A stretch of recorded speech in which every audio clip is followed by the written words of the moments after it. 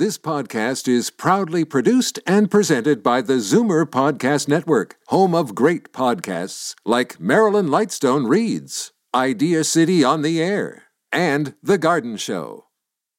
You're listening to an exclusive podcast of Fight Back on Zoomer Radio, heard weekdays from noon to 1. Now, Fight Back with Libby Znaimer on Zoomer Radio. Good afternoon and welcome. As if we don't have enough supply chain problems because of the pandemic. The trucking industry is warning that thousands of Canadian truckers won't be vaccinated against COVID-19 by a deadline imposed by governments on both sides of the border. That's January 15th, by the way. And according to reports from trucking companies, the estimate is that up to 20% of the 120,000 Canadian truckers who regularly cross into the U.S. might not be vaccinated by the time that deadline hits. And if that happens, it would affect everything from fruit and vegetable imports to auto parts manufacturing. The question is, will we see what has happened in other areas where a looming deadline induced people to get their shots very close to the deadline? What do you think? The numbers to call, 416-360-0740, toll-free 1-866-740-4740. And, of course, we'd like to hear from you if you are a trucker on the road, because we get those calls quite often.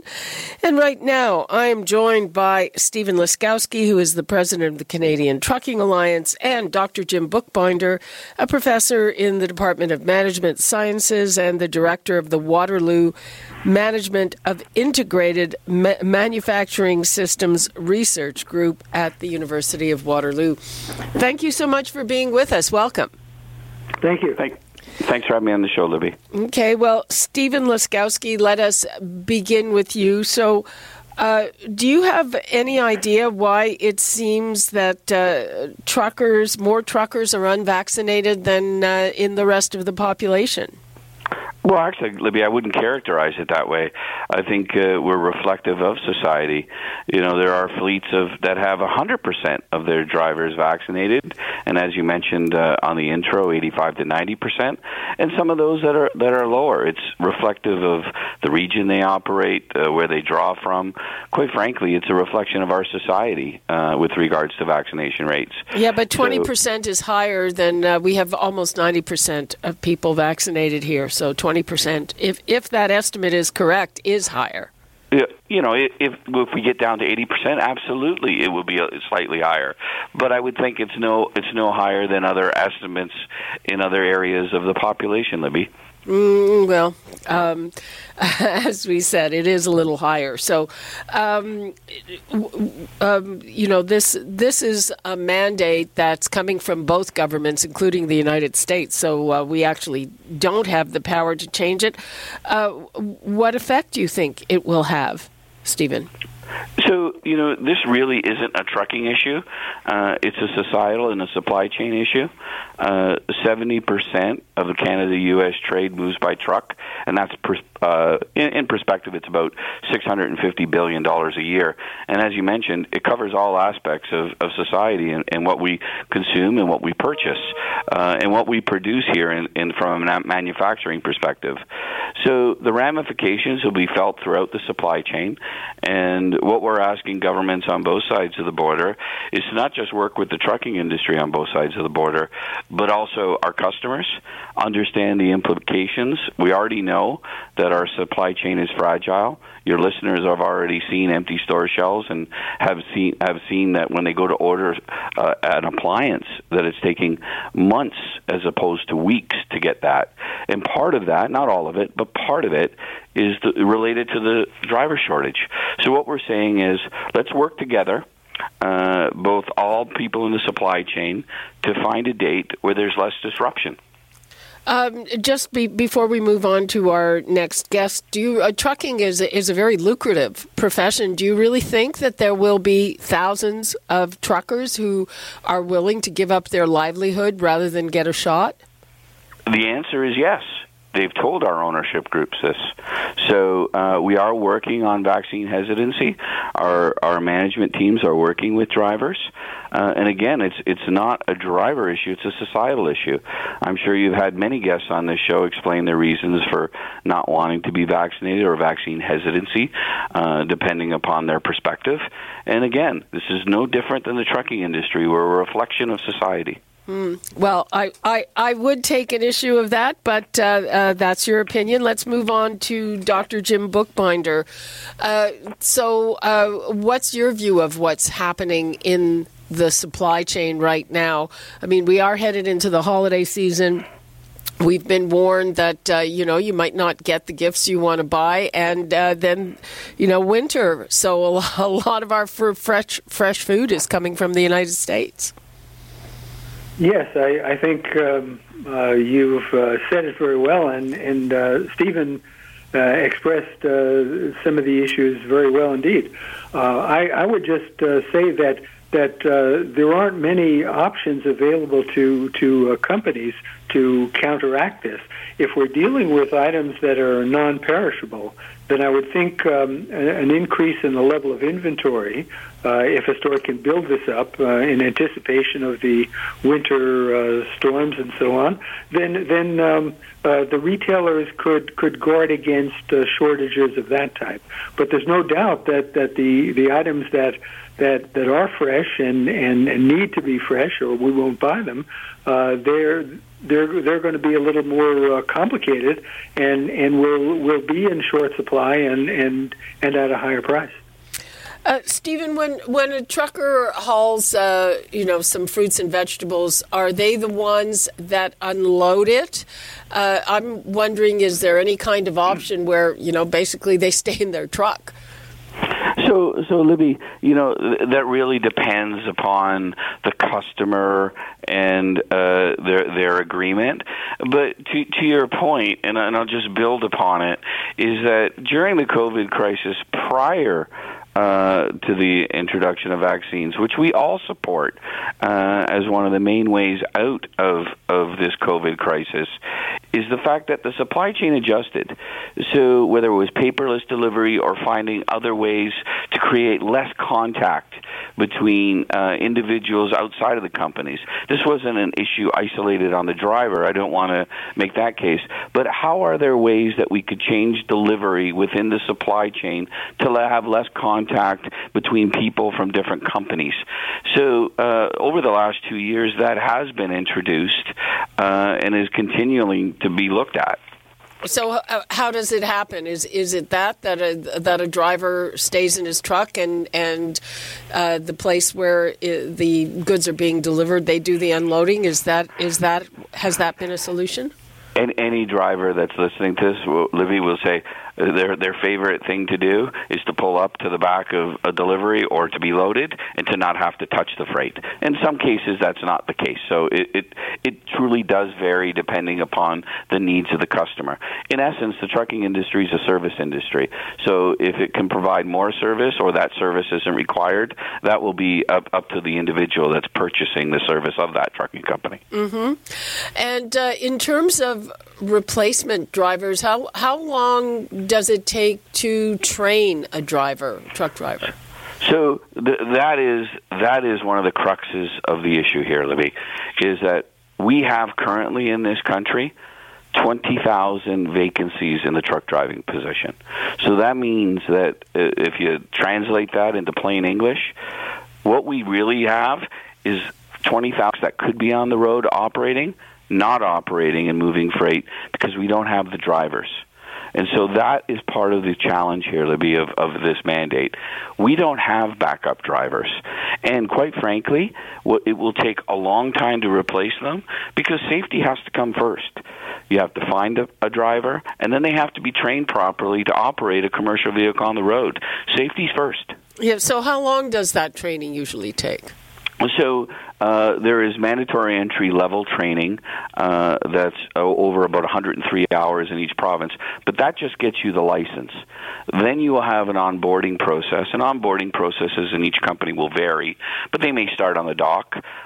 They may start out with local loads and then finally go out to regional and long haul. So it can take months, and if not a year, before the trucking company will allow them to go on long hauls. It really, truly varies. Dr. Bookbinder, I'd like to talk a bit about auto parts and autos. We've been hearing about an auto shortage. People are being warned you won't get the car exactly as you want it, and the price of used cars is apparently going up. So how would, if there's a further delay in auto parts, what kinds of cars would be affected? What's your view of that? I've heard that the the manufacturers are producing more of the cars that have the highest profit margin. So the car that the let's say the average person might like to buy, that's still quite a good vehicle, nice shiny new car, but may not be available because more money and labor are being invested in the production of the higher margin vehicles, the high-end SUVs, for example. And for any of the production of the cars, the shortage of computer chips is a big issue. So it's high-end SUVs. I mean, even when you look at sort of, I guess, entry-level luxury cars, if you listen to the dealers, they say their margin on it is pretty slim. Well, that has to do with their relationship with the manufacturer, but the manufacturer is probably the one that's deciding the inventory that's available at the dealerships now. And what about North American cars versus European cars that I guess come on a boat? Oh, that's an interesting point. The North American cars you would think would be available to a greater degree. The European auto manufacturers must have their own difficulties, again, with the worldwide shortage of chips. So perhaps there is a greater availability of the North American cars, the what we would have called an American car in the past. Stephen, do you have any insight in that? The North American parts, truckers who are hauling cars and auto parts versus food?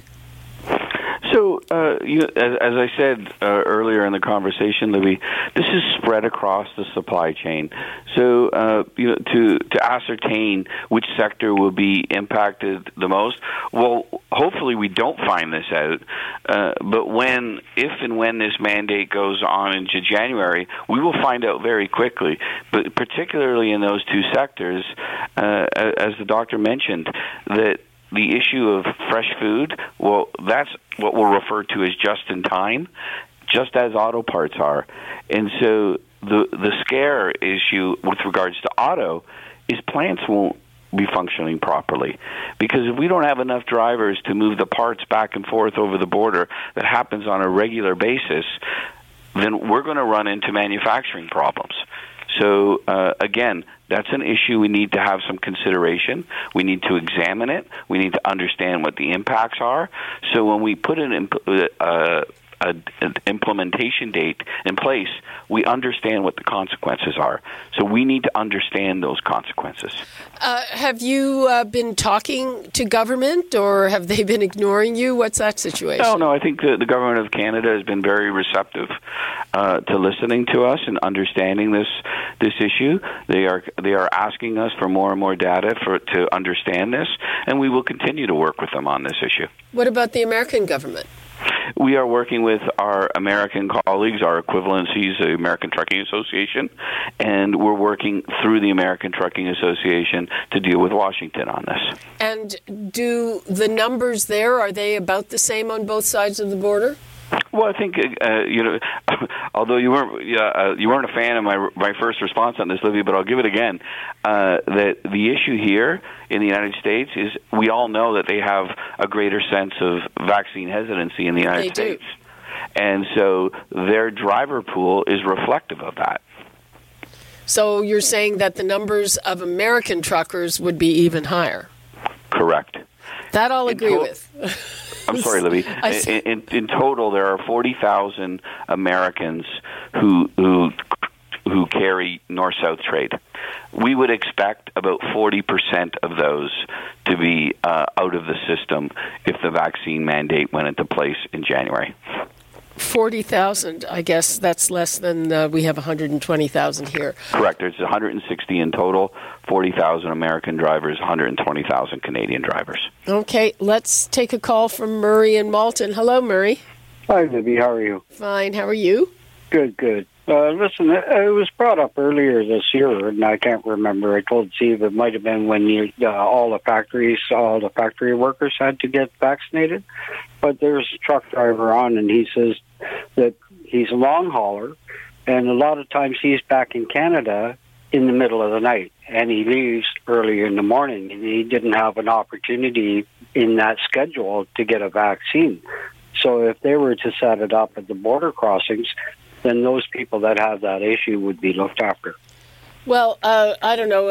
I would say that at this point in the vaccine rollout, anybody who wants a vaccine has probably had one, because they're not very hard to come by, whatever your hours are. Well, I don't know. I don't remember any clinic being open at midnight. Some of them actually are. Were they? Okay, then disregard this whole thing. I didn't realize there was some at midnight. Okay, thanks. Okay, thanks. Bye. Yeah, I would. I don't know, Stephen. Do you agree with me on that? That anybody who would have wanted one probably has got one. So, Libby, you're probably not going to have me on your show again, because I'm not going to agree with you completely. You don't have to agree with me. That's why I'm asking you. To Murray's point, truck drivers have very, very different hours of work, especially the long haul, as Murray mentioned, than many of the people listening on this phone call. We've worked with the government on different approaches with regards to vaccination distribution amongst the trucking industry. And Murray brings up a good point about making it more available at border points or where drivers can have easier access to it. And so that is something that we'd like to explore with the Government of Canada, is expanding vaccines at the border and going from there. I think that access to, I can't, Libby, you are correct that, vaccines are the governments and the provincial government and municipal governments who have worked with us, by the way, in opening up clinics specifically for truck drivers. Both the region of Peel, the province of Ontario has worked with us. There's been a lot of work towards focusing on truck drivers, and we just need to continue with that. This is a process, and we need to continue on that process. Dr. Bookbinder, do you see a timeline for the easing of the supply chain, or do you have anything that'll make us maybe feel a little better about all this? Well, I did have a thought about the mandatory vaccination. Even if we have the vaccinated drivers going in either direction, they would need to show proof of that at the border. And I have heard that there's an issue as to what types of proof would be acceptable. Now, if we had a universal international type of vaccination proof, that would help. But if we're going to get slowed down in trying to show that a driver is vaccinated, it would perhaps amount to the same type of delay as bad weather. Either way, it's going to increase the length of time before the customer receives the replenishment of the goods, and that can't be helpful for anybody. I don't know. Is that an issue, Stephen?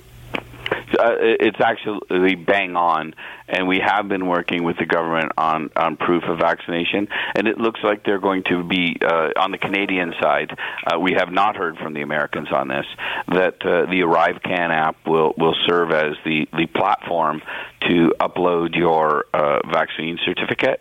And the Canadian Trucking Alliance and the Ontario Trucking Association is actually working on an instructional video for drivers, educating them on this and how to upload their vaccine certificates onto ArriveCan if and when this mandate comes into place.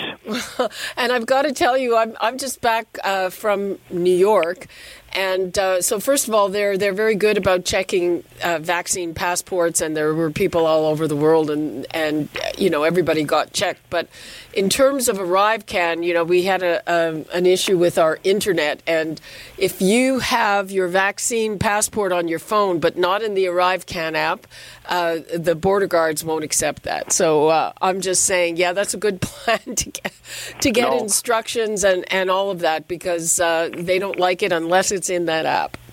And the doctor brings up a very, very valid point, and one that we're bringing up, that the mandate itself is a challenge, but also the administration of the challenge, because we do not need further border delays in people fumbling trying to show their vaccination status. If I could make one more comment about that, just as a trucker will electronically convey in advance the type of load and the goods and any permits that were necessary to cross the border, could we not think of doing that electronically in advance too, like an advance shipping notice? This would be an advance vaccine notice that the driver would convey to the border authorities, an hour or two in advance of reaching the border. That's a good idea. Can't you do the ArriveCan in advance? I don't know. You can. And the doctor should take my job, because that's also a valid point, what he's bringing up about electronic clearance. For your listeners' information, all loads that go into Canada, the United States, must be sent electronically. So all the information by the border guards, both in Canada and the United States, is received well in advance, so they know exactly what's on that truck, who the driver is. And one of the options to be considered moving forward beyond ArriveCan was, could not the vaccination status of the driver be added in there, because there already is information about the driver in that advance notification.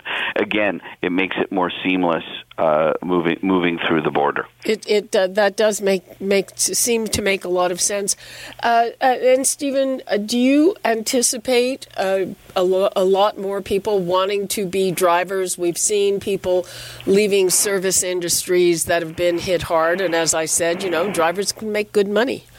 It is absolutely. There's a wonderful opportunity in our industry beyond drivers as well. We're actually launching Monday a national social media campaign for 3 years, attracting people to our industry, and a large focus of that will be on drivers. The trucking industry offers a lot of opportunity. It's going to be here for a long time. You can make a very good living, and you can pursue multiple careers within the trucking industry, and ultimately have your own company. Many of the big, medium, and small companies are led by individuals that started off working at the dock or as a driver. And what are some of the other jobs that you can do in the industry? Well, you name it, Libby, from an accountant to a load planner to a dock worker to management to logistics, engineering at times, depending upon the size of the fleet, IT. We're a very high-tech industry. Some people just look at the trucks. It's a very, very high-tech industry. So IT people are very much in demand in our sector. It's boundless what we do. We have sales teams. We're a high-end service.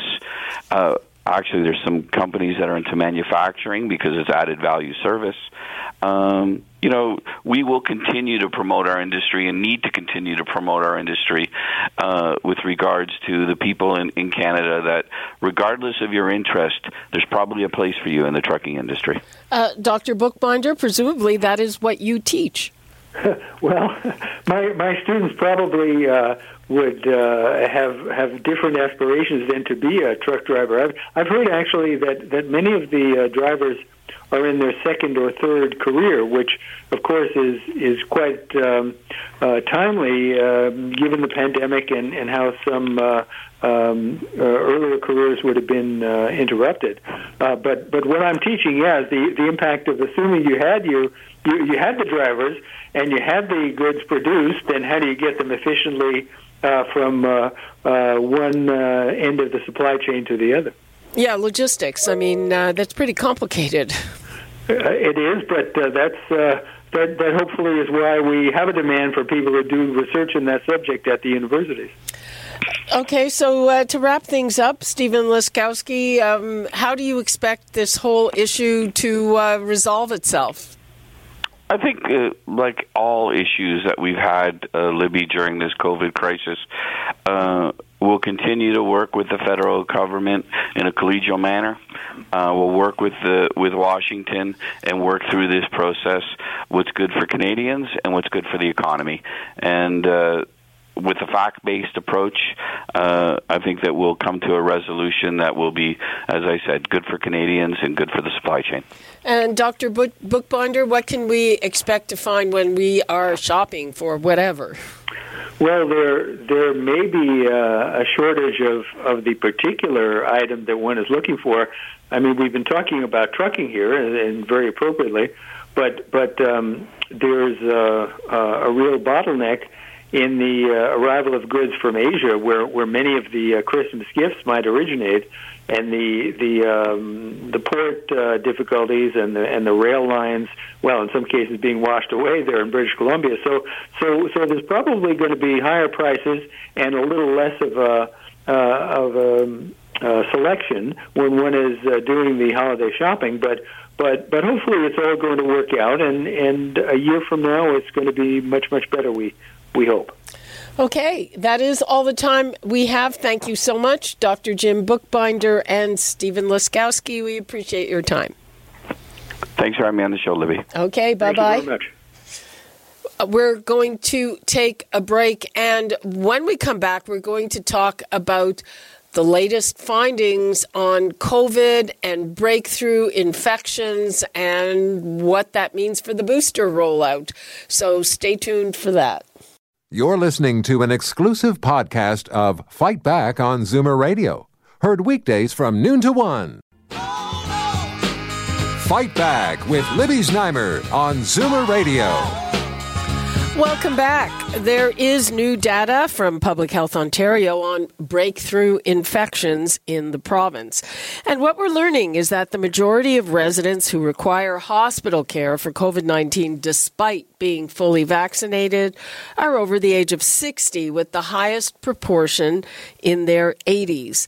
And the same report reveals that only 9 fully vaccinated Ontarians under the age of 60 have been admitted to the ICU. And there's more on the data. There have been as many as 17,500 breakthrough cases of COVID-19, and that's out of more than 11 million residents who got full vaccination. So, when it comes to being hospitalized, unvaccinated people made up 90% of hospitalizations and more than 90% of the deaths, while breakthrough cases only accounted for 2.7% of hospitalizations and 3.3% of deaths. So that leaves me with questions about the booster rollout. What are your questions? The numbers to call, 416-360-0740, toll free 1-866-740-4740. And now I'd like to welcome Dr. Gerald Evans, Chair of the Division of Infectious Diseases at Queen's University and member of Ontario's Science Advisory Table, and Dr. Prabhat Jha, an epidemiologist and faculty member at the Dalla Lana School of Public Health. Hi, doctors. Thanks for joining us. Hi, Libby. Hello. So this data sort of mirrors what we saw in terms of the original infections of COVID, that the people hardest hit are over 60, and most of those really hard hit are over 80. So is there any surprise here, Dr. Evans? No, not really. And I think what I would underscore for people looking at these numbers is this is a tremendous effective vaccination, because without vaccination, those numbers would not look anywhere near as they do, even for those that are older individuals in Ontario if they weren't vaccinated. This is showing you that vaccination really does work. It keeps people out of hospital. And, if you look at 17,000 breakthroughs amongst 11 million, it doesn't take a rocket scientist. It never, by the way, takes a rocket scientist because they know nothing about maybe stats and medicine to sort of show you that that's really an incredible effect. And we know a lot about why people end up in hospital who are older, who may also coincidentally have COVID-19, and why it is that they still ultimately can succumb as an outcome. Dr. Jha, what's your view of this? I think what Dr. Evans says is exactly right, that we have an amazingly effective vaccine, or a set of vaccines. They work much better and they're much stronger against severe disease, that's hospitalization or death, than against infection. But even against infection, they're highly effective. They for people who are getting these so-called breakthrough infections, which I think is a terrible name, by the way, but they will have less severe disease. They're less likely to transmit than if they were uninfected or if they were unvaccinated. So we have to come back saying COVID remains primarily a disease of the unvaccinated. Still in Ontario today, there are roughly 200,000 by last count of Ontarians above age 50 or older that still have not got a vaccine. And this is the population that is getting hospitalized and sick. Moreover, and it's so disheartening. I mean, you should read some of my emails from these people.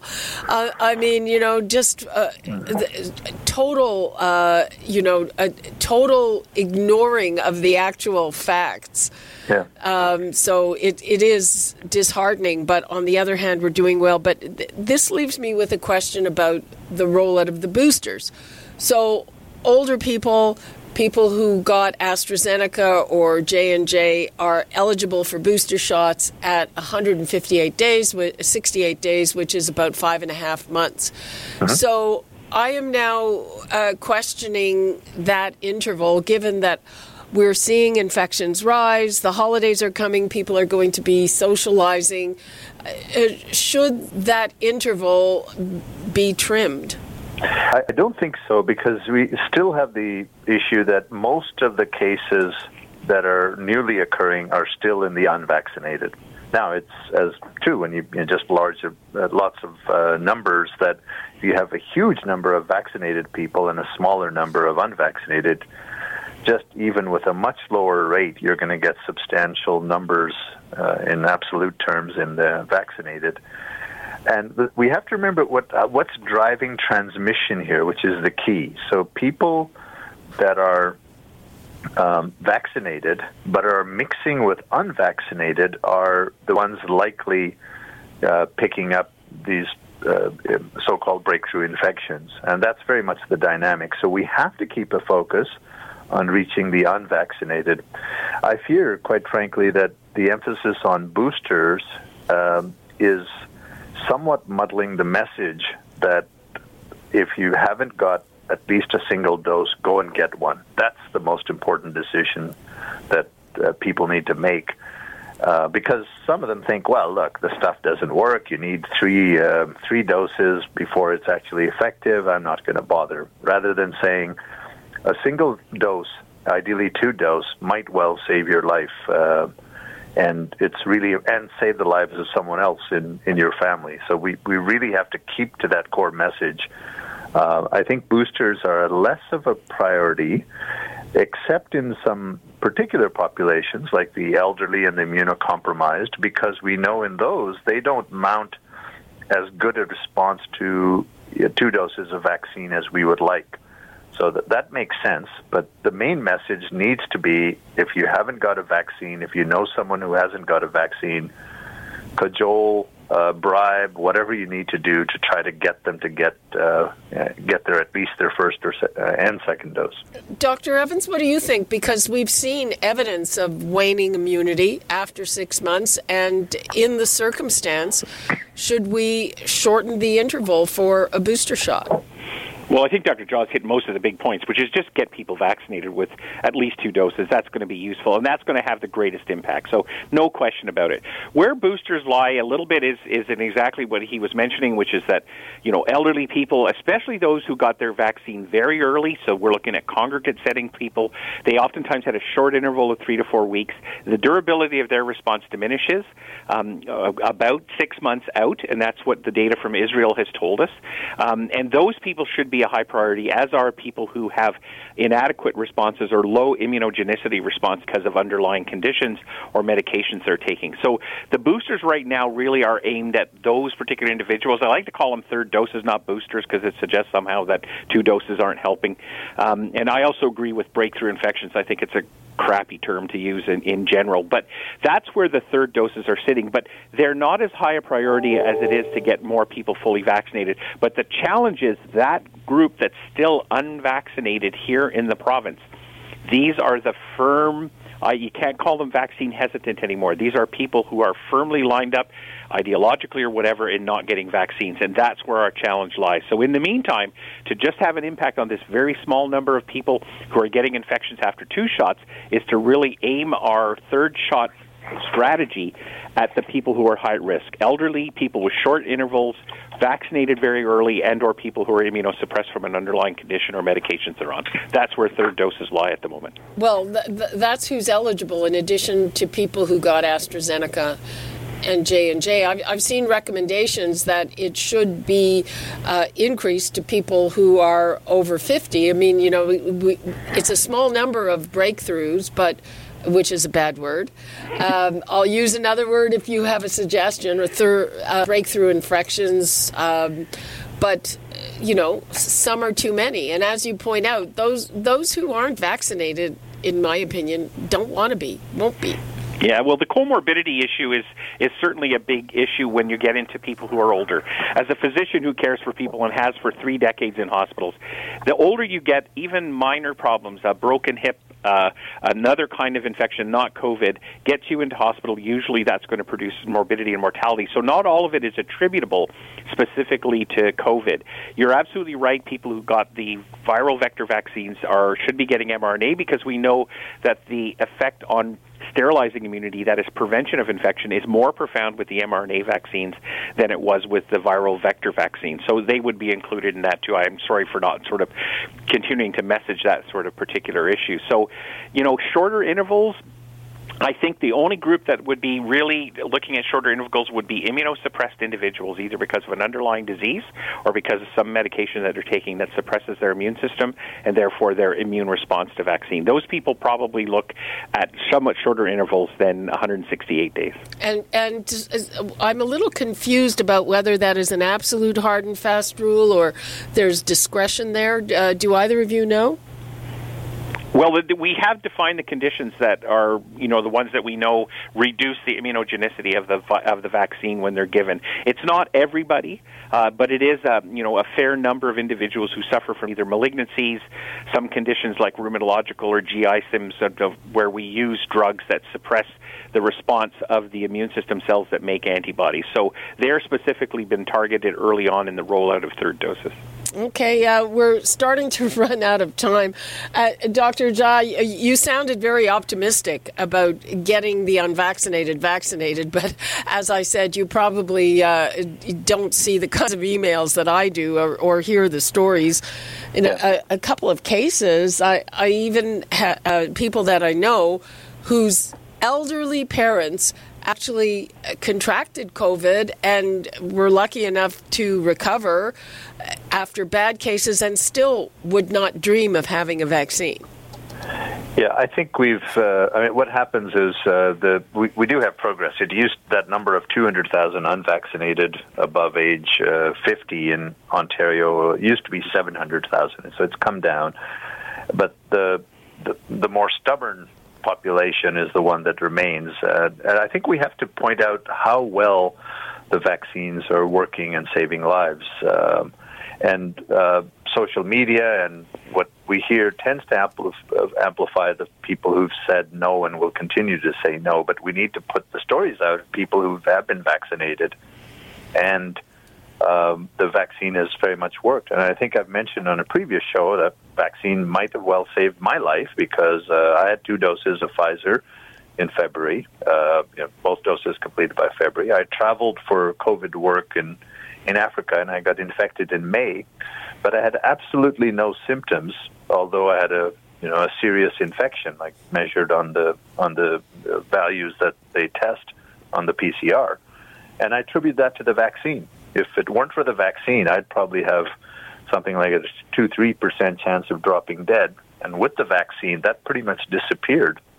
So we've got to get stories out that how well these things are saving lives, including in the elderly, including in our parents and our grandparents, and emphasize those things. I think that's the way, along with mandates and with vaccine passports, that will eventually shrink that number of unvaccinated.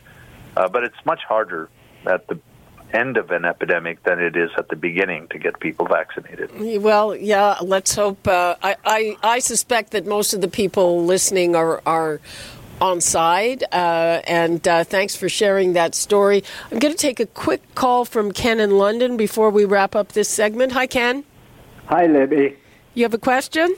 Yes. Where is the data or the science that we are here in London, if you're over 65, you can get the booster shot at 5 months or less, and they're going by postal code.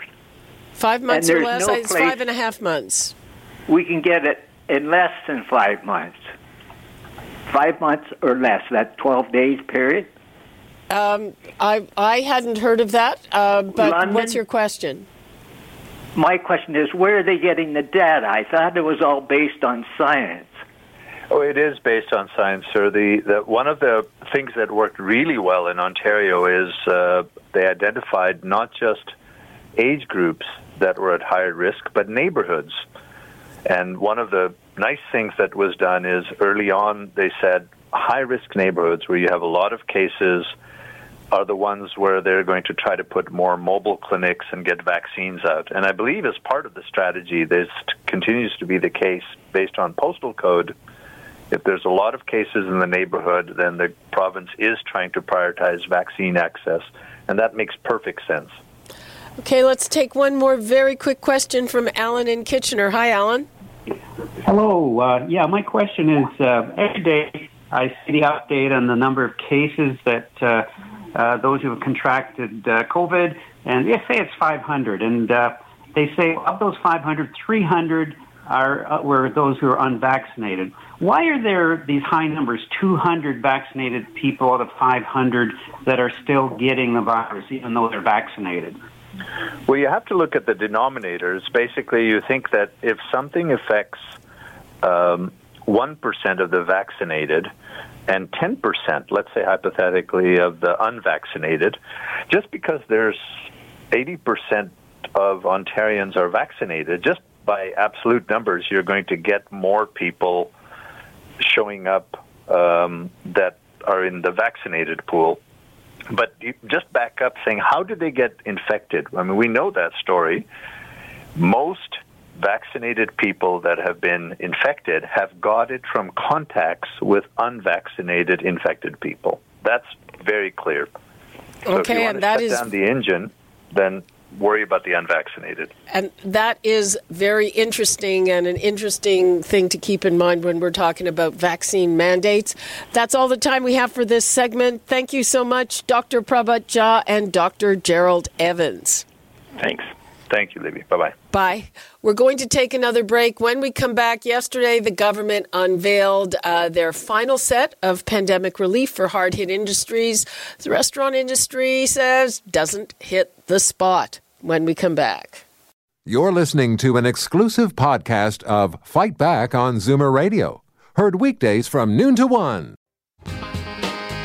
Fight Back with Libby Znaimer on Zoomer Radio. Welcome back. Yesterday, Deputy Prime Minister Chrystia Freeland unveiled the latest and last round of pandemic assistance for the hardest hit industries. But for the restaurant industries, these measures do not hit the spot. What do you think? Should we give them more relief, and what exactly is the danger that more and more restaurants and food businesses will go under? 416-360-0740, toll free 1-866-740-4740. And now I'm joined by James Rylett, Vice President, Central Canada for Restaurants Canada, and Court des Hôtels, the neighborhood group of companies which operates for restaurants in Guelph and one in Kitchener. Welcome. Thanks for joining us. Thanks for having me. Okay, let us begin with James. So where does this plan fall short for your members?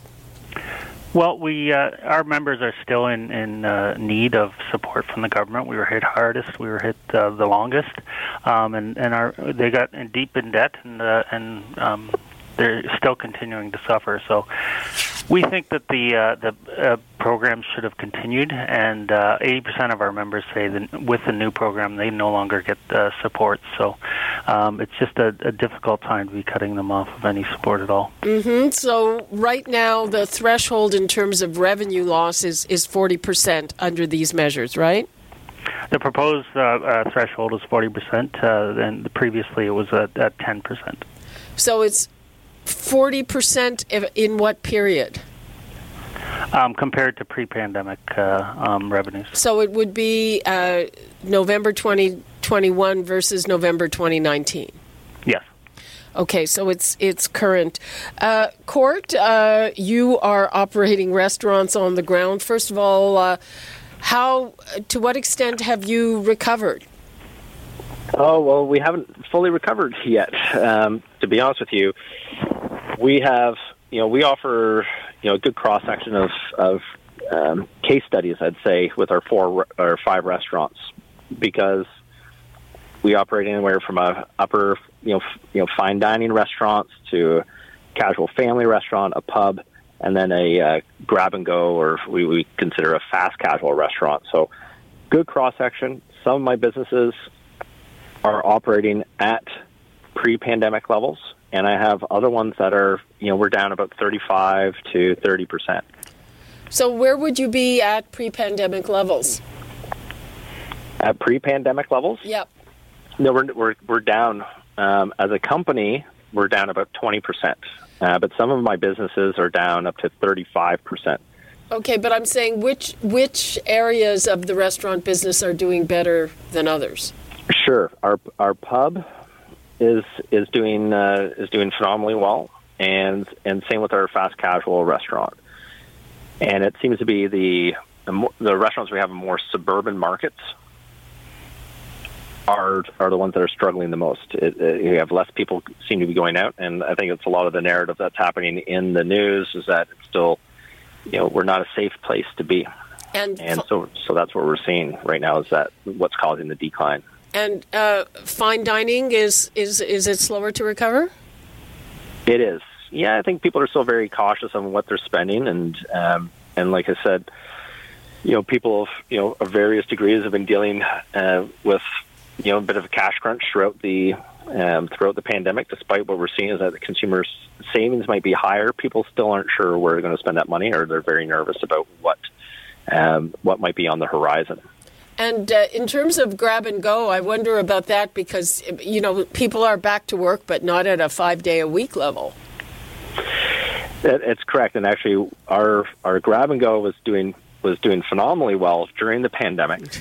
It was doing higher than its pre-pandemic sales. And then when other restaurants have now opened back up, we've seen a decline in business there.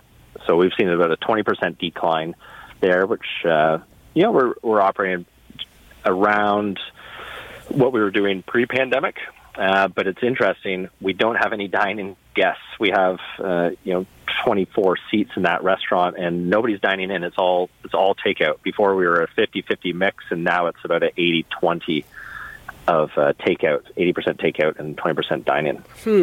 So, James, what would you like to see in place of what has been proposed? Well, we'd like to see them go back to the old thresholds. We think it'll help more people that are still suffering continue to get supports. We'd like to see them look at the loan forgivenesses of the CEBA accounts many of those are coming due, and people just don't have the cash to pay back those loans right now. So we'd like them to look at that. And there's still lots of money that people had to put forward to pay for pandemic safety expenditures. So we'd hope the government can look at that and help us pay down some of that cost that has accrued over the pandemic. Court, have you taken advantage of any of the loan programs, and how are you fixed in terms of payback? Yeah, well, we were taking advantage of them all, and that's what allowed us to survive.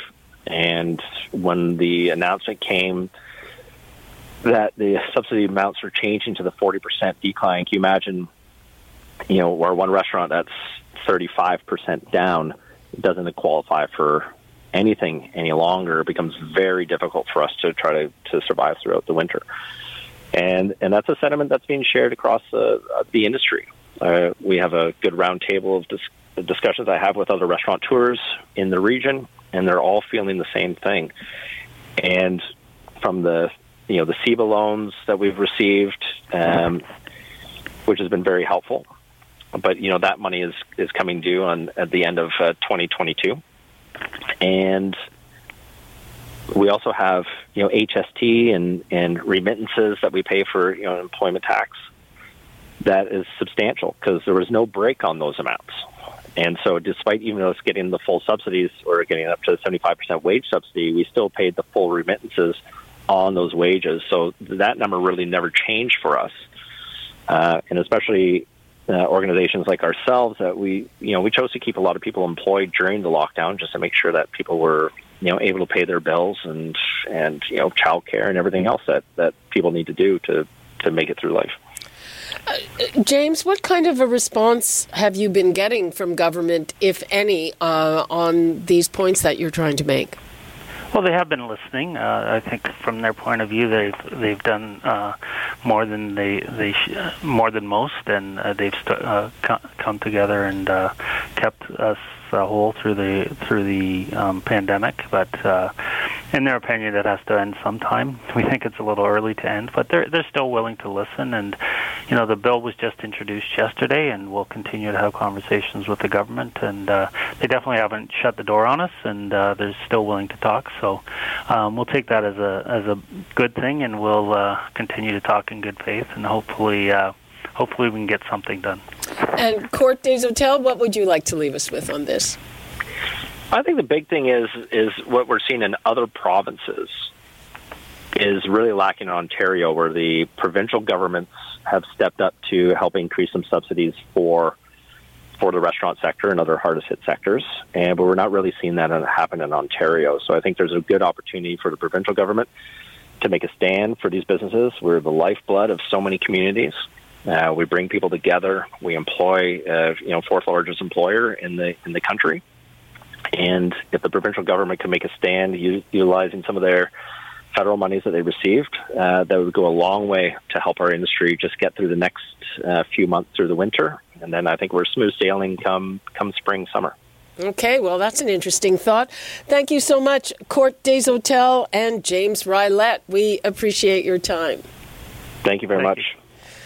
And that is all the time we have for today. Free for All Friday is coming up tomorrow. So if you couldn't get through, or if we've sparked a different thought, whatever it is you want to talk about, that is on our agenda tomorrow. So please give us a shout. And that's all the time we have for today. You're listening to an exclusive podcast of Fight Back on Zoomer Radio. Heard weekdays from noon to 1. This podcast is proudly produced and presented by the Zoomer Podcast Network, home of great podcasts like Marilyn Lightstone Reads, Idea City on the Air, and The Garden Show.